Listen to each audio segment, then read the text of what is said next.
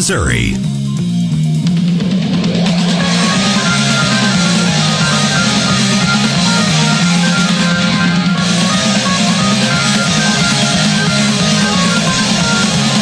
Welcome back to Wake Up Mid-Missouri. I'm Randy Tolber, along with Stephanie Bell. Good morning. And producer Hannah. Hello. And John Marsh. Good morning. And we have a special guest. His name is Missouri's Attorney General Andrew Bailey, who joins us now after the release of a big report. General Bailey, tell us about it. Yeah, guys. Hey, look, we're proud of the work we did to remove the Soros-backed prosecutor in the city of St. Louis. She was unlawfully refusing to do her job. She had turned control of the streets over to the criminals. She needed to be held accountable. We filed action in court to remove her within less than 45 days of me being in office. We pushed that case forward. And 2 hours before she was about to be ordered to sit for deposition and turn over tens of thousands of pages of documents, she vacated that office. And it was a direct result of our work in this litigation. And we're proud of the work we did. It's important that the people understand what went wrong here so we can put systems in place to prevent it from ever happening again. And that's all documented in the report. We wanted to get that out there so that the people could see where the breakdown occurred in this deadly social experiment that had catastrophic results, not only for St. Louis, but for the people of the state of Missouri. It's been a tough battle across these United States, hasn't it, General Bailey? Trying to root out these guys and just get them, guys and gals, across the state, whether it's in St. Louis or Chicago or anywhere. And Missouri, and with your leadership, was successful in that, whereas other jurisdictions, I think of L.A. and others, even recall votes haven't resulted in either resignation or ouster one way or another. It was good to see.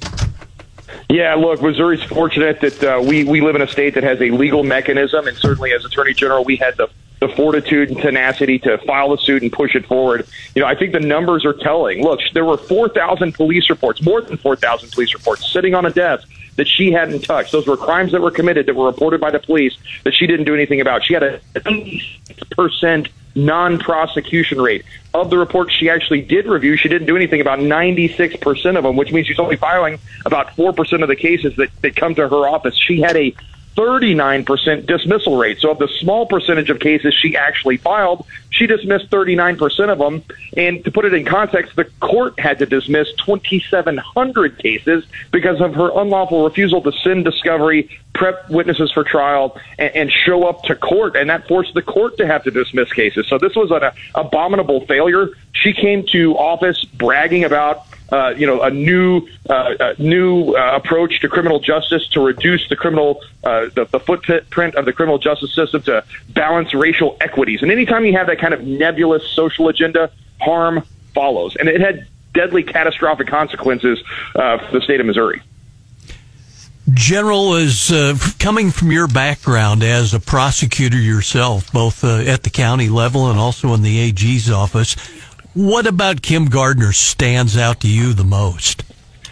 Well, I think one of the things that's most frightening, and I think this is kind of a telltale sign for other states, and again, potentially a blueprint for other states to use, but she partnered with the Vera Institute. And the Vera Institute is a left-wing radical advocacy organization. Unfortunately, the Vera Institute receives federal funding. They receive grants from Biden's Department of Justice, tens of millions of taxpayer dollars that funnel through the DOJ into the Vera Institute, and allows this insidious group to infiltrate prosecutors' offices. The Vera Institute became hopelessly intertwined with Kim Gardner's office and encouraged her to abandon a case-by-case analysis in favor of a systemic approach. So what does that mean? That means she's nullifying law by not enforcing it. Specifically, let's look at armed criminal action, Section 571-015. If you commit a felony and also use a dangerous or deadly instrument, you are also guilty of a second felony of armed criminal action. Armed criminal action carries a mandatory minimum prison term. That's an important tool for prosecutors to use to get the most violent offenders, the people that are hurting other people, off the street. She refused to file ACA actions. And so that's exactly what the Vera Institute had called on her to do. She acquiesced. That partnership, again, was devastating. And so we're calling on Congress to eliminate future funding for the Vera Institute. I would encourage other like-minded state attorneys general to look at their state-level prosecutions and determine if any of their offices have partnered with the Vera Institute and eliminate and eradicate those relationships because they have devastating consequences for public safety. Attorney General Andrew Bailey joins us on Wake Up Mid-Missouri this morning. So now that she's gone and we've got a new prosecutor in there, Gabe Gore, are you all interfacing with him at all, helping with the transition, keeping an eye on that office? Because, you can't just right that ship, super quickly. Yeah, Stephanie, and thank you for asking. That is an untold part of this story in the history of the state of Missouri that I'm so proud of, that I think that people need to understand. We didn't just remove Kim Gardner. We instantly helped restore the rule of law and find justice for victims. So we were going to court on May 16th, and 2 hours before we were supposed to be in court, she resigned. 3 hours after that, my office sent a team of 7 prosecutors into the circuit attorney's office. And so imagine that. We were adversarial to her office. All of a sudden, we've got the keys. The governor has appointed us to assist. We go into that office and instantly reestablish law and order. How did we do that? We reopened the warrant office. So as police were catching criminals and applying for warrants, we were submitting those warrants to the court to hold those individuals in custody until such time as the case could start moving forward. We were on the scene of a homicide that night, helping fill out search warrants to hold that wrongdoer accountable. We instantly prepared numerous cases for jury trial by getting evidence out the door, part of discovery, by subpoenaing witnesses, prepping the case for trial. We mentored the skeleton crew staff she still had remaining so that they could stand up and do their jobs for the first time in years. We also we helped start reviewing cases for new charges and got several cases bound over through probable cause hearings, and we kept 100 cases as a safety valve. That's the kind of work we did to restore the rule of law in the city of St. Louis. And again, that's an untold part of the history of this event. General Bailey, we appreciate you joining us. I'm going to go back to that about that warrant office. Tell us about that. You said you reopened it, so that was closed. And why was that? Why was that closed, and when was that closed? So at some point during Kim Gardner's tenure, she stopped having an attorney at a desk 24/7 to receive warrant applications from the police officer. So at 4 a.m., if there's a homicide and the police catch the suspect and have probable cause to hold him, they need to be able to, they can't do that for more than 24 hours without a judge signing a warrant. And so there used to be an office with a desk and a computer and a prosecutor sitting there 24/7. And the police could show up and say, hey, I just caught this bad guy. Here's my probable cause statement. The prosecuting attorney would help fill out a warrant application and would get an order from the judge to hold the suspect in custody. Kim Gardner stopped doing that. And so what happened was she just set up a computer system, and police would have to email their warrant applications in, and she would kind of get to them when she could. But it essentially resulted in a catch and release policy where the police were catching bad guys on the street in real time, but they couldn't hold them because they couldn't get a warrant because the prosecutor wasn't fulfilling their proper role in the system.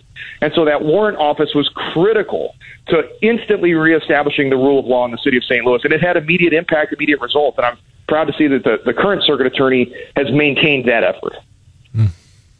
General, St. Louis judge all ready to hear arguments. We flip the story a little bit in another lawsuit challenging Missouri's abortion law. This is one of the ones that lawmakers passed measures that stands and inserted their own religious beliefs.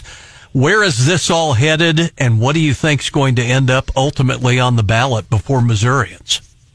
Yeah, I mean, look, it's important to understand who the plaintiff is here, and it's the Church of Satan has declared that their religious right to kill babies has been violated by Missouri's heartbeat bill that protects innocent life and the health of women and children. And so they've challenged that statute. We've won almost on all. We've defeated all of their claims except for one.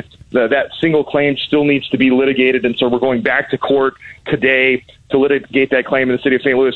These types of claims have failed in the past, and so we're confident in ultimate victory on this issue, and we'll continue to defend the health and safety of women and children in the state of Missouri. General Bailey, any other news you'd like to share with our audience today? It seems like things are always bubbling and boiling in your office to the public benefit. Yeah, guys, and I know we've talked about it before, but we have the most important First Amendment suit in this nation's history pending. We've uncovered a relationship of coercion and collusion between Biden's White House and big tech social media to silence American voices in violation of our right to free speech as codified in the First Amendment to the United States Constitution. Everyone will remember when those censorship algorithms on big tech suddenly changed in 2020, and all of a sudden people were being shadow banned or booted off platforms to include President Trump. Well, it turns out that was done because the federal government demanded it. And so we've uncovered the worst First Amendment violations in this nation's history. We've got to build a wall of separation between tech and state to defend our First Amendment right to free speech. We went to court back in May and got a nationwide injunction handed down in July. We've successfully defended that injunction twice at the Fifth Circuit Court of Appeals, so the score is 3, Biden 0 in the fight for free speech. We're going to the Super Bowl. The United States Supreme Court has granted cert on that case, and we'll be arguing that case shortly after the new year to defend our First Amendment right to free speech. All right, Andrew Bailey, thanks for joining us. I'll be popping the corn while we all watch that argument, okay? All right. Thanks very much for joining us. Would be all except for this. Stay tuned for more. This is Wake Up Mid-Missouri.